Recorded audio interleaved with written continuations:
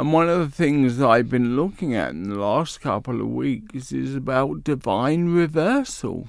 And that's been such a story of my life, of how God has reversed so many situations from disaster to majesty. The Profile.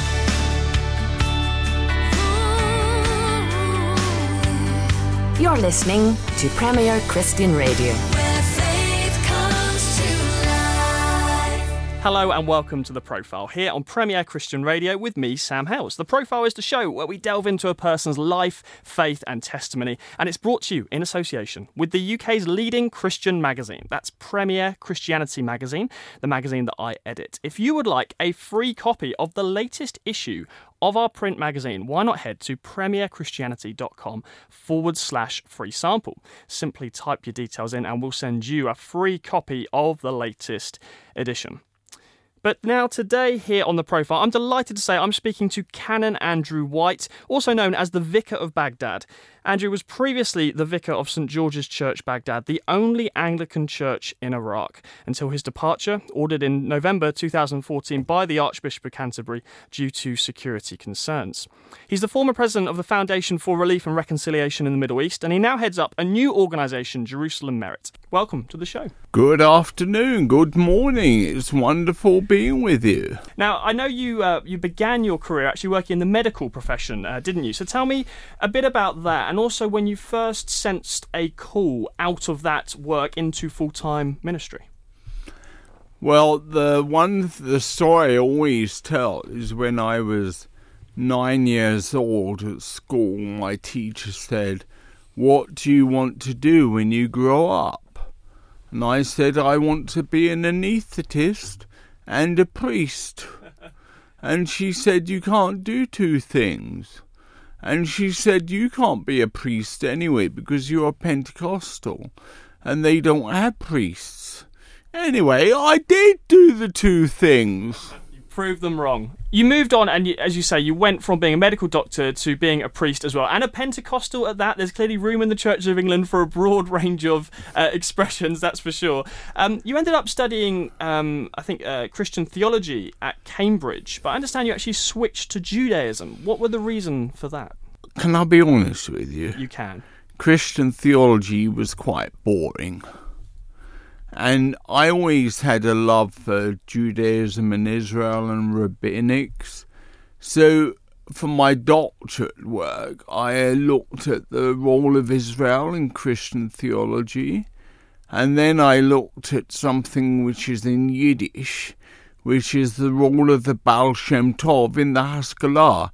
Now, none of your people will understand that unless they're Jewish. I'm afraid I don't either. You have to tell me. So it's all about the growth of Hasidic Judaism in Judaism. When the time of modernism was coming, the new group of ultra-Orthodox Jews with the long beards and the ringlets, they developed, and basically they're the charismatics of Judaism. Many Christians would look at the state of Israel today and they would say there's been this amazing return of the Jewish people to the nation state of Israel in modern times. And many Christians would actually see that as a fulfillment of biblical prophecy. Is that a take that you would agree with? I would agree with it, but people say to me, "Do you believe in the two-state solution? Will there be peace in Israel and Palestine as we know it now?" I say no. I don't believe in a two-state solution. And I really don't believe there'll be peace until Yeshua, Jesus, returns. That will be the beginning of real peace. So coming back to some of your story, I'd love to hear a little bit more about your early life and tell me something of your family background, where you grew up, and also where Christian faith first came into the picture for you. I actually was born in the East End of London. Can you tell I'm a Cockney? So I grew up originally in the East End, and I was in a split household, Christian-wise. My father was a strict Baptist, ultra-Calvinist, and my mother was a Assemblies of God Pentecostal, because her father, my grandfather, had been the assistant of Smith Wigglesworth. So I still have Smith Wigglesworth's actual Bible, which I carry around with me everywhere. So that was my early life. Then we moved out of London to the suburbs of Kent, to Bexley. And I did my medical studies, I did my A-levels, and then went off to St Thomas's Hospital and studied at Thomas's and loved it. I loved every moment of my life there. And it was quite strange because in my youth I had lots of medical problems. I had recurrent bouts of septicemia caused by a terrible wound I'd got when I just fell off my bicycle. But the thing is that I was eventually healed by God and could get into my medical training. And it was wonderful. How would you say your Christian faith has changed and developed since that early life? So growing up in a Christian environment, Christian family, how does faith today look different from the faith of your childhood? Well, it's very interesting because I never really had a conversion experience, because as a young boy I was told to love Jesus and to talk to him every day, and he would talk to me, and I've done that every day. And the thing which really is different in my life from so many people is that I've never had a down point in my Christian life. I've always loved Jesus. Even at Cambridge, I didn't have questions about my faith. And I really thank God that my sons have really followed in those footsteps. My boy, when he was at Cambridge doing theology in Chinese, even he didn't have questions about the reality of his faith. The only thing I don't understand to this day, I can't really understand the Trinity. I believe it, but I don't have a theological understanding of it. I've interviewed a number of people, Canon Andrew White, and I would say very few people who've sat in that chair have claimed to understand the Trinity either.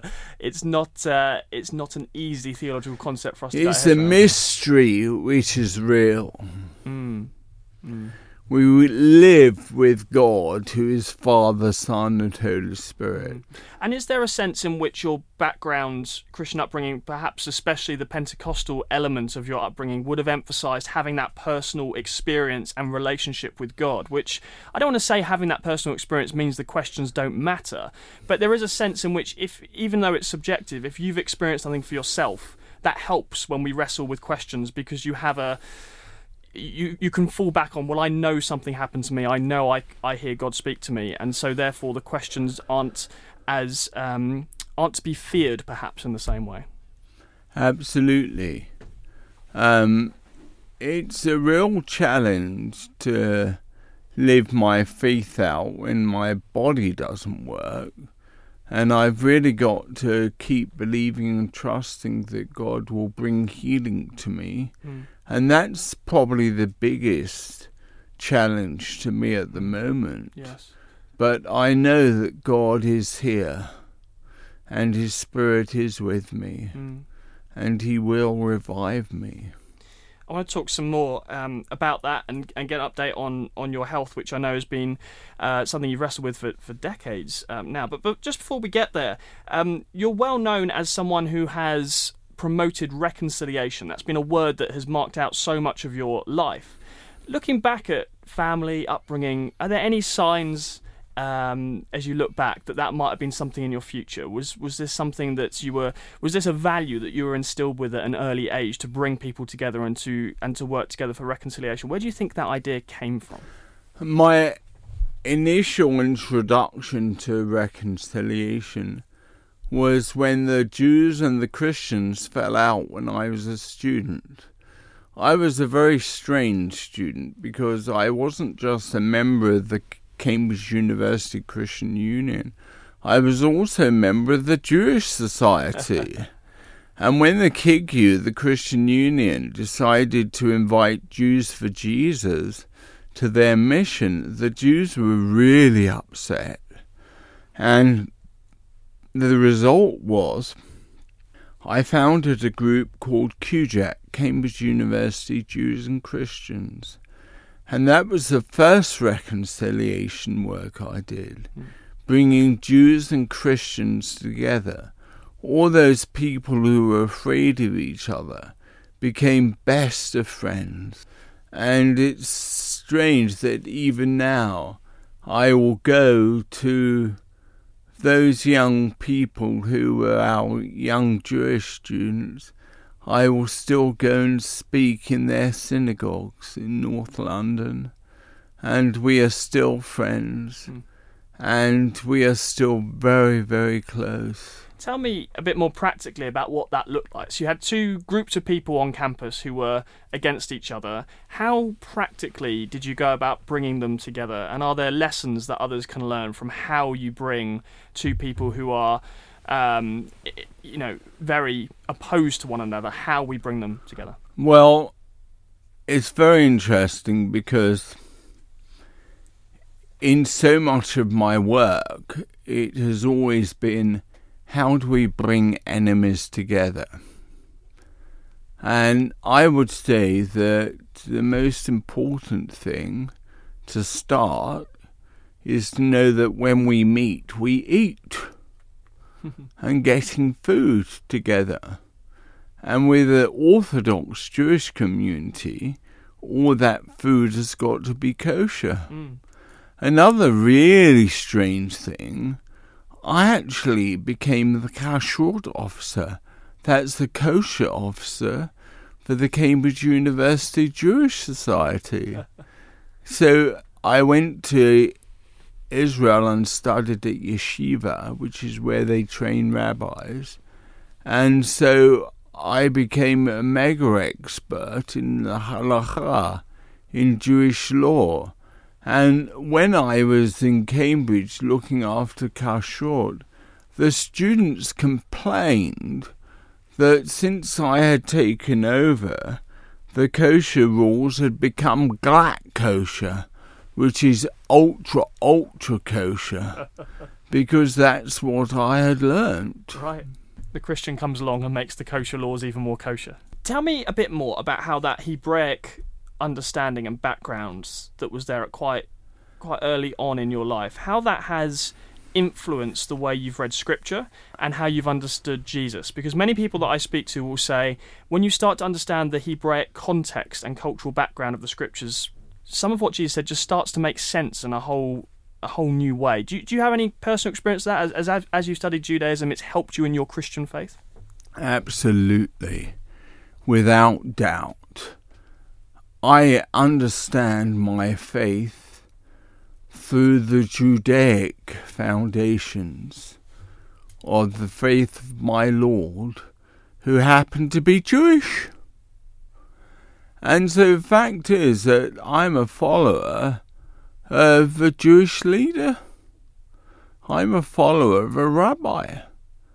And it upsets me that so many churches fail to understand the Judaic roots of their own faith tradition.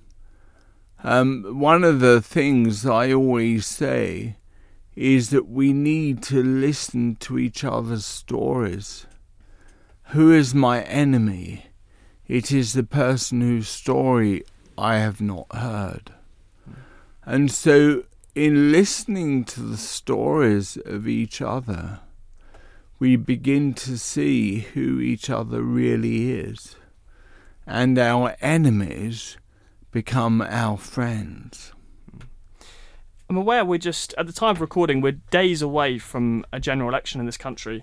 And many people, including the chief rabbi, raised concerns about the leader of the opposition in Jeremy Corbyn, even suggesting that he has not just allowed anti-Semitism to flourish in the Labour Party, but he himself might be guilty of anti-Semitism. Quite unusual circumstances to be in, with the chief rabbi saying that. Do you share his concerns? What do you think? I'm an impartial journalist asking the questions. I totally, utterly believe that. The thing is that we have seen a rapid growth of anti-Semitism in British society, and we have to do everything to stand against it and say no, we are not going to hold for it. And sadly, even much of the church has developed this radical BDS movement, boycotts and discrimination and sanctions. I think it's boycotts, divestment, and sanctions. So this boycotts, divestment from Israel, yeah, and sanctions, BDS, and that is a religiously sanctioned way of developing an anti-Semitic approach. Bringing it back to your life once again, we have to talk, obviously, about the time you spent in Iraq. As I said, for really most of your life, I think you've been known as the Vicar of Baghdad, the only Anglican priest in that city. And I mean, there's so much to cover. Only to start with. We'll come on to that, but let's begin with 2003. So this, of course, was when the invasion of Iraq took place, and you were living and working in Baghdad. What are your memories of that already period? Before the war, I was there. What are your memories of that period? It was one of the greatest periods of my life. Everything we had hoped for happened. And sadly, what happened afterwards wasn't good. But it really was an incredible triumph for all Iraqis at the time. You're talking about the invasion being a triumph? Yes. Why do you say that? Because the regime of Saddam Hussein was so evil and so corrupt. Everybody lived in fear, and everybody was looking for a solution. Sadly, getting rid of one Saddam has created 1,000 Saddams. Many people have pointed to ISIS specifically as the outworking of this, and I suppose some would look at the political situation, they would say, yes, you removed one dictator in Saddam, and yet something far worse in ISIS has risen up in its place. Would you agree with that analysis? Yes, it's true. I suppose it's always easy, isn't it, with the benefit of hindsight to ask questions like this, but nevertheless, some are asking questions of, well, does that mean that the invasion itself was wrong because of what it's led to? It's led to something far worse than what Saddam actually was. I was a big supporter of the initial removal of Saddam, and I said, against many of the Christians' advice, this has to happen. But what happened afterwards was horrendous, and the coalition were not prepared to move a nation from bigotry and disaster to democracy. And the Americans talked all the time about creating a democratic state. And Iraq is not a democratic state. And the solution to Middle Eastern rationality in government is not by having democracy. Democracy often leads to anarchy. I always say that what we need is benevolent dictatorship, like in Jordan, where the king has total power, but he's lovely. and he cares for his people.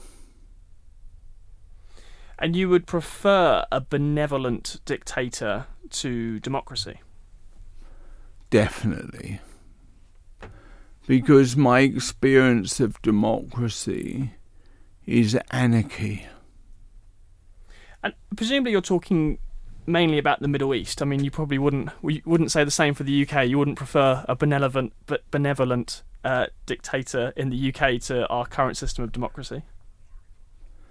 No, I think in a place like the UK and the US, democracy is the way. Right. But why you doesn't need strong leadership. So why doesn't, if democracy is the way in the West, why doesn't it translate so well to Middle Eastern culture in your view? It's a totally different culture, and a culture which really looks to one person to provide the direction and the total empowerment of the nation. People don't just want to follow some democratic regime. They want to follow a leader. They want to see a strong, powerful, kind leader. Tell us the story of how you ended up in Baghdad in the first place. Well, I wasn't sent there because there was nobody who wanted me to go there. I just had an incredible feeling that God wanted me to go. And I prayed about it so much, and I tried various means to get in, and everything failed. And remarkably, when I actually prayed about it, God intervened. He's far better than any diplomat. And the next day I got a call from Tariq Aziz, who was Saddam's deputy, and it said, "Can you meet me in my office next Thursday at 5 o'clock?" And this was in 1997. And my interest in Israel was what originally gave me my interest in the whole of the Middle East. And so I had a strange life of going regularly from Jerusalem to Baghdad. And often I would go between the two in those difficult years. And the highlight of this ministry was when we managed to bring together the religious leaders of Israel with the religious leaders of Iraq. And we met in Cyprus. And one of the chief rabbis, who was so worried about meeting with these Shiite leaders because of Iran and everything else, at the end of our 3 days together, he said, "I have 3 words to say. Fear is cancelled." The Ayatollah spoke up and said, "I hated you Zionists. I came here, I looked in your eyes, and you became my friends." It's an incredible story, and perhaps rather strangely, it almost reminds me of some of what we see on social media. And the reason I say that is you'll find when people are behind keyboards typing messages to each other, they can be quite nasty. And yet you think when those two people are in the same room, they would never dare say those words. Because, like you say, there's something that happens on a human level where we look into the person across the table and actually and see them in a different way. Yes, I get fairly nasty messages, but I also get very, very good messages. And I communicate with the world, really, via Facebook. I noticed you're very active on social media. And every week, I still on Friday night I publish a Parsha, the Jewish reading for the week. And so all of those key aspects of my life are all demonstrated in my social media. Yeah. I suppose you see it overall as in that sense, a force for good and something to be embraced.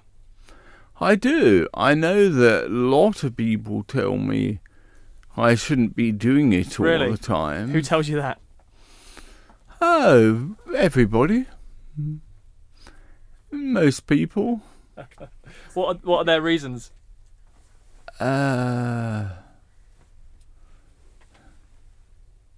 Because it means I don't sleep. Ah, okay. And all the time I'm working and talking with the people in Australia and America when I should be resting.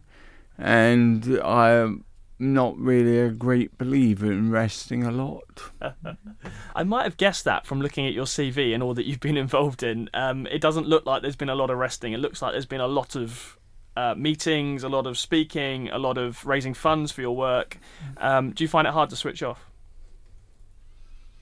Yes. Yes, very hard. You're listening to Premier Christian Radio with me, Sam Hales. You've joined us for The Profile this afternoon, and my guest today is Canon Andrew White. We'll be hearing lots more from him right after this. Premier Christianity Magazine. In this month's issue, Artie Kendall unpacks the problem with living for the praise of others. Missionaries Shirley and David Donovan share their harrowing story of being kidnapped in Nigeria and how God protected them during their 22-day ordeal. And we speak to Louis Giglio about his life-changing ministry to university students. Plus, Tim Hughes reveals how he spends his money. for your free copy, visit premierchristianity.com/free sample. The Profile.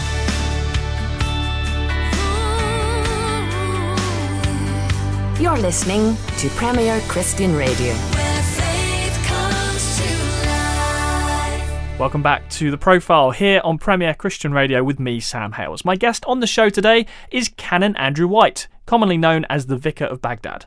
Let's listen in to the rest of our conversation. What were some of the challenges you faced as a pastor, and what were some of the issues that you dealt with on a pastoral level when trying to lead people in a city like Baghdad? I'm thinking especially during a time of conflict. I'm guessing that your ministry as a pastor looked quite different there to what it would have done had you stayed here. Very different, and the aspect of my ministry there was I didn't just pastor this huge church, which ended up being 6,500 people, but I was also pastor to the US Embassy Chapel. Right. So the Coalition Provision Authority, Saddam's old palace, his throne room, became my chapel. And it was rather good. There's an amazing image on social media of you sitting on Saddam's throne. Yeah. That became my pulpit.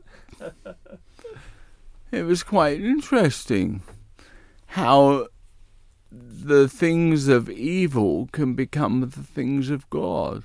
And one of the things I've been looking at in the last couple of weeks is about divine reversal. And that's been such a story of my life, of how God has reversed so many situations from disaster to majesty. Let's talk about what happened some years later in 2014. I understand Justin Welby, the Archbishop of Canterbury, more or less ordered you to leave Baghdad for your own personal safety. And I get the impression, Andrew, that you were perhaps a little bit reluctant to go. Well, it's difficult when somebody who has worked with you suddenly becomes your boss. And he had been with me in Baghdad. And he said to me, Andrew, he said, you're more use alive than dead. And if you don't get out of there, you won't be alive much longer. And the reality is, he was telling the truth. And ISIS were at that point literally surrounding us. And I had to leave. And that's when I started setting up our ministry in Jordan. But what of the people you were leaving behind? I mean, you mentioned the church at its height was 6,500 people. It must have been very difficult for you to say, okay, that's fine for me, I can come back to the UK, I can go back to relative safety. But you were leaving behind Christian brothers and sisters who were facing death. Exactly. And so many of our people had gone back to their original home in Nineveh. Right. They were originally from Jonah land, but ISIS then settled in Nineveh and started destroying everything there. I always used to say to my people, I will not leave you, don't you leave me. When I left and went to Jordan, something really incredible happened. All my people started leaving for Jordan as well. And so today, most of our work there, all of my work there, is with my same people who I had in Baghdad. They are with me now. I love them. I care for them. They care for me. They love me. And it's wonderful to see how, after so many years and so many difficulties, God is still working. Am I right in thinking that it's currently impossible for either you or for your people in Jordan to go back to Baghdad? Certainly impossible for my Iraqis. All of them say we will never go back. They have lost their homes, their businesses, their finances. Everything they had has been taken from them. And it just reminds them of constant disaster. And so most of them now are actually ending up going to Australia. Wow. They used to go to Canada, so I've still got lots of my people in Canada or in America, but now it's mainly Australia. And I have tried to keep in contact with my people when they leave, and it's quite a long way to Australia. Hence being up late at night on Facebook, keeping in touch. Exactly. You would be, wouldn't you? I'm aware that you supported the initial invasion of Iraq in 2003 and the need to remove Saddam. Thinking now about ISIS, is there a political solution similar to that? I mean, what is needed to deal with this problem that I think we're agreed is much worse than the problem under Saddam, the problem we now have of ISIS? Is more Western intervention now required? Well, the Western intervention has taken down a lot of ISIS's work. So that's really good. So I think we're at the stage now where real rebuilding and restoration needs to take place. And there have been terrible riots in Iraq in the last few weeks. There have been mass demonstrations. Key leaders have been killed in places like Karbala and Kadamia. And they really need a new government. The Prime Minister has been basically ousted, and there's nobody to take over. It's very, very difficult.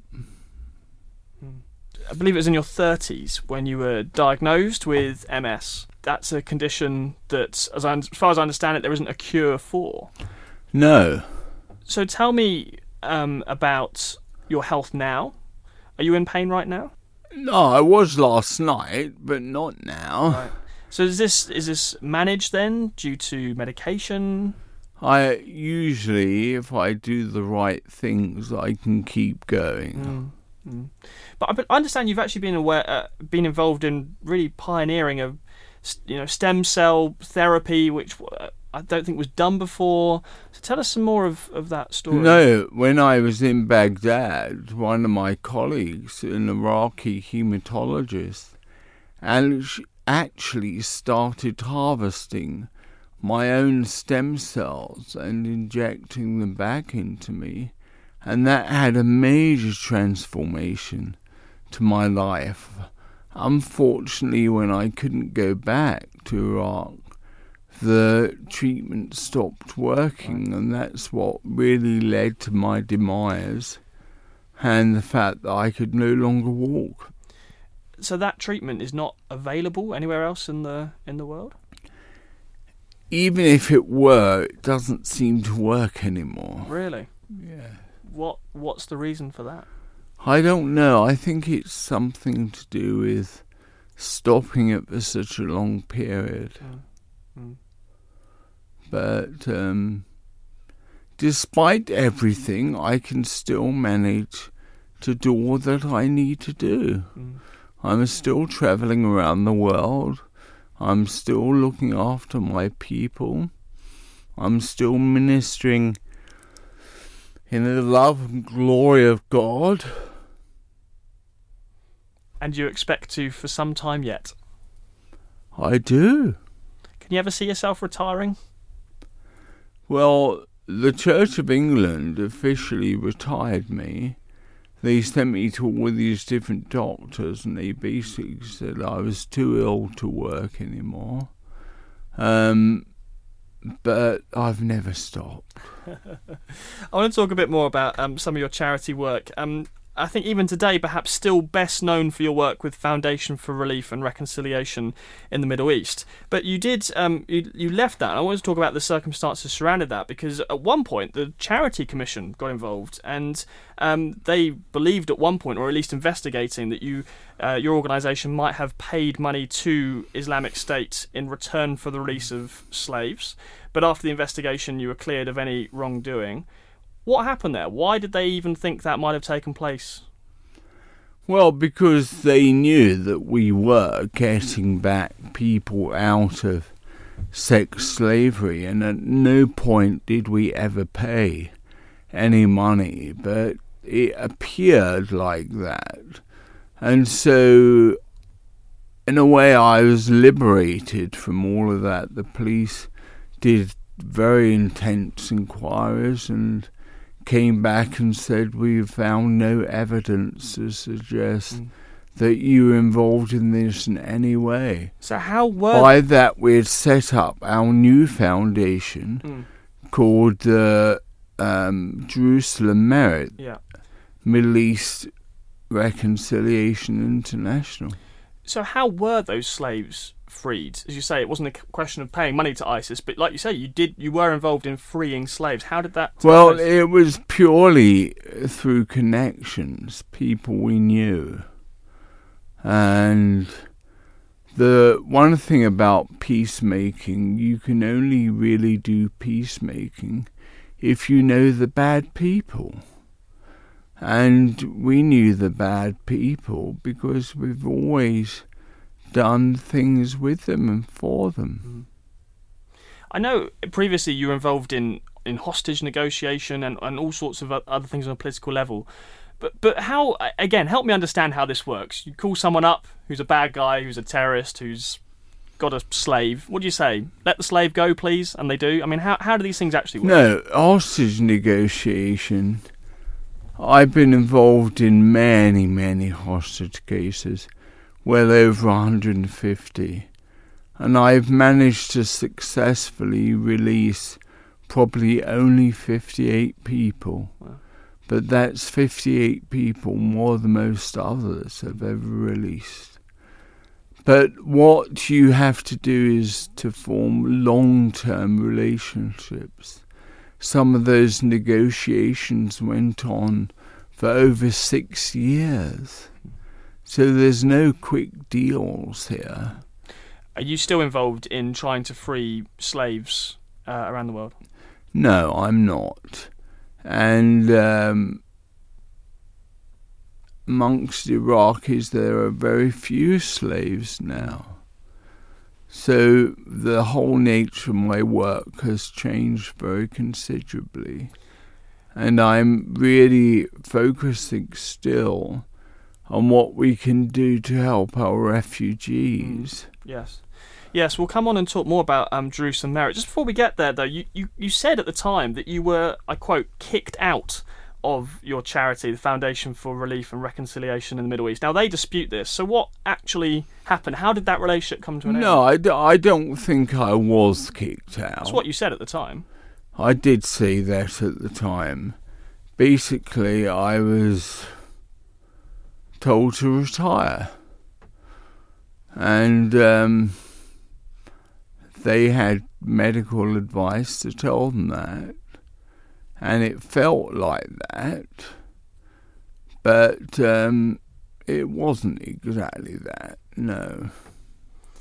So let's talk about Jerusalem Merit. It's the new organisation that you've launched. And as you mentioned, a lot of it, as I understand it, is involved in Jordan with refugees who were previously in Iraq. But tell me more about what Jerusalem Merit was set up to do and what you're currently working on.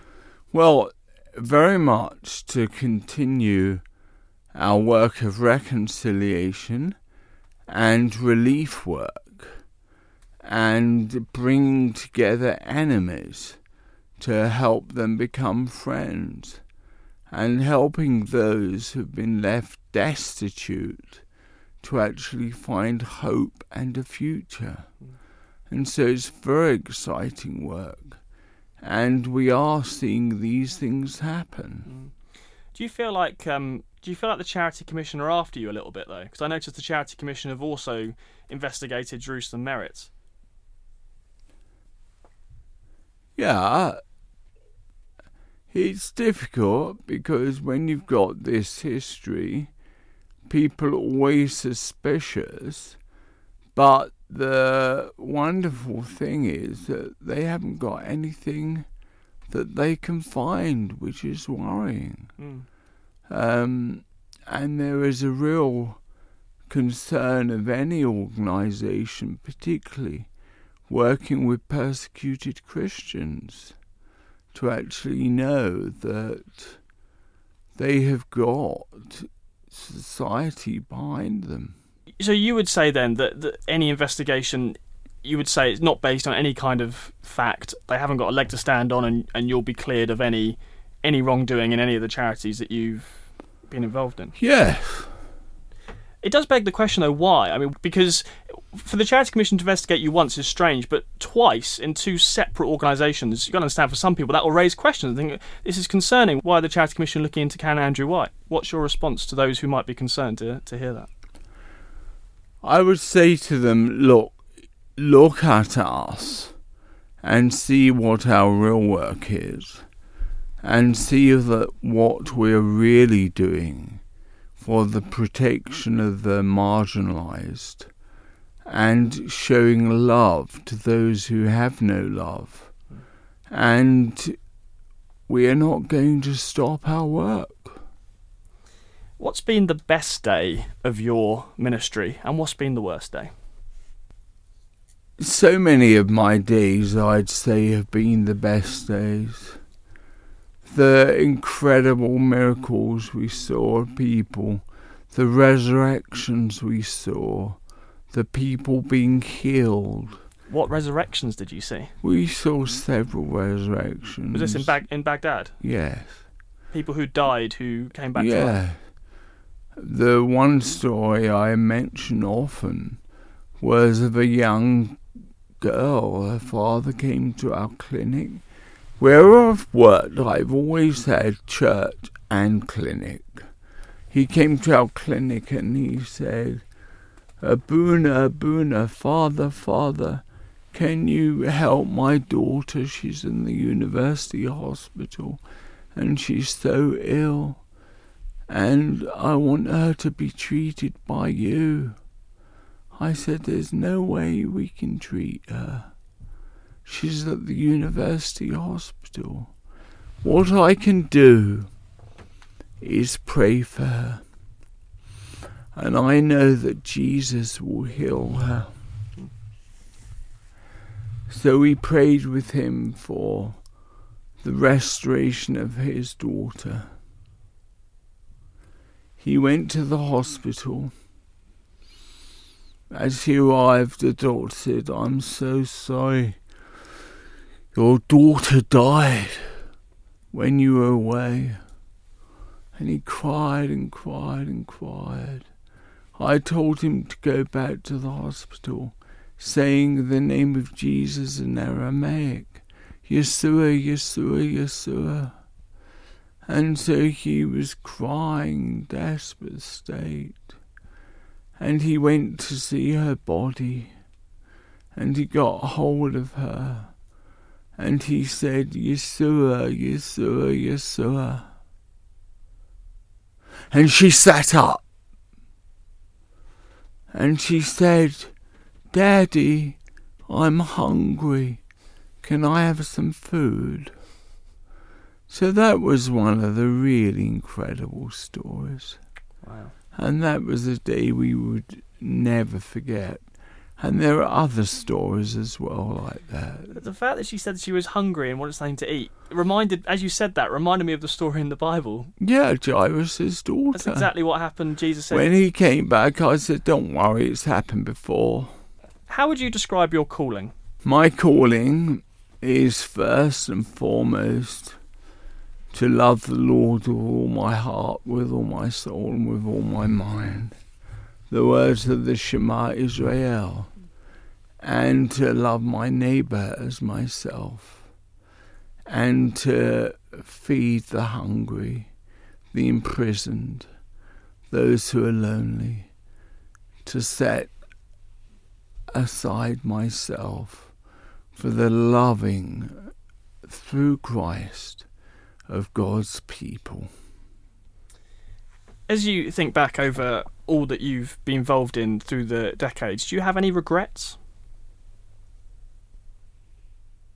I think I could have been a bit wiser at some occasions.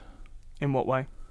Well, particularly with all this situation with the Charity Commission and the things which I was perceived as doing wrong then. It wasn't very wise to have talked about how we got people back from sex slavery. That's one of my big mistakes. I know you spend a lot of your time travelling, but you also spend plenty of time here in the UK. What is your perception of the health of the church in the UK? Do you think the church in the UK is in a good place? Are you optimistic? Are you pessimistic? Well, I have seen so many churches here, and where there is a real openness to the Holy Spirit, there is a real hope. And that is what I have hope for. A church which is on fire with the love of God. A church which is desperately in love with the Messiah. And a lot of my work now is connected with Bethel Reading, the School of Supernatural Ministry. And that's been amazing because it's enabled me to take this whole mission story to another level, but as a glory story, seeing the glory and the power of the Lord at work.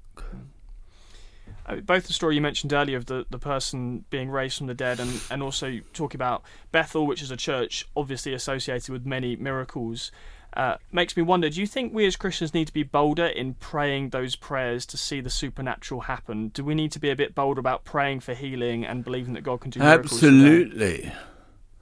And we need to also be bold at how we minister, because people who are ill, including me, have been through a very difficult time with so many Christians. You know, I've had people saying to me, if you really had faith, you'd be healed. You just haven't got faith. You're not a real believer. And the Lord is saying, I'm with those people. I'm holding their hand. I'm not leaving them. And so we need to know the glory of God in a new, radical way and expect mighty things. One of the things I love about your story is what you mentioned earlier about making friends or making connections with people who are regarded as enemies. And I know that would apply for many people you've met down the years. Are you still involved in those kind of conversations? I mean, who are the people who you would be happy to share a meal with and to talk to, who others might think, wow, I'm not sure if I could do that because I just see them as an enemy and it would be really hard for me to do that? Does that sort of thing still happen for you? It does, and there are many people who I want to meet and engage with, and I do meet and engage with, and I will be very soon. And so it's something which is still done, and we know that it doesn't have an end. Mm. So who's on your list, who you're next meeting? Well, I need to meet more with some of the major Islamic leaders in the region. I need to meet with the Ayatollahs and some of those people who themselves are struggling to rebuild. Where does sharing your faith come into these kinds of conversations? Is it a question of, in these meetings, you're not there necessarily to convince the Islamic Ayatollah to follow Jesus and become a Christian? You're there in a slightly different way to actually bring reconciliation between people, or do you not see it that way? Do you see it as where does evangelism kind of fall into those sorts of meetings? Well, in all my years in Baghdad, I never actually preached to people who were Muslims to convert. And yet so many people came to faith. And they came to faith because they were loved by us.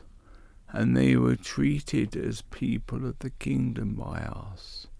And all of them came to faith when they saw the man in white. And so often Jesus was physically seen as the man in white, saying, "Come, follow me." Well, I wish we had more time to delve into those incredible stories, but sadly, the clock is against us. Canon Andrew White, thank you so much for coming in and sharing your story. Thank you very much. It's been good being with you.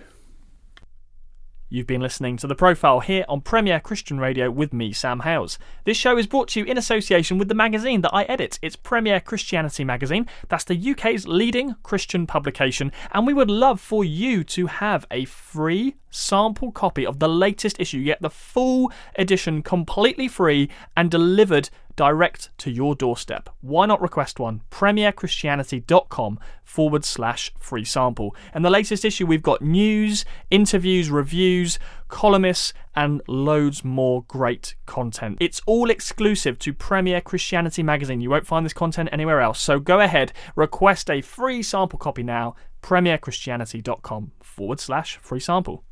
We'll be back same time, same place with another great interview for you next week. See you then.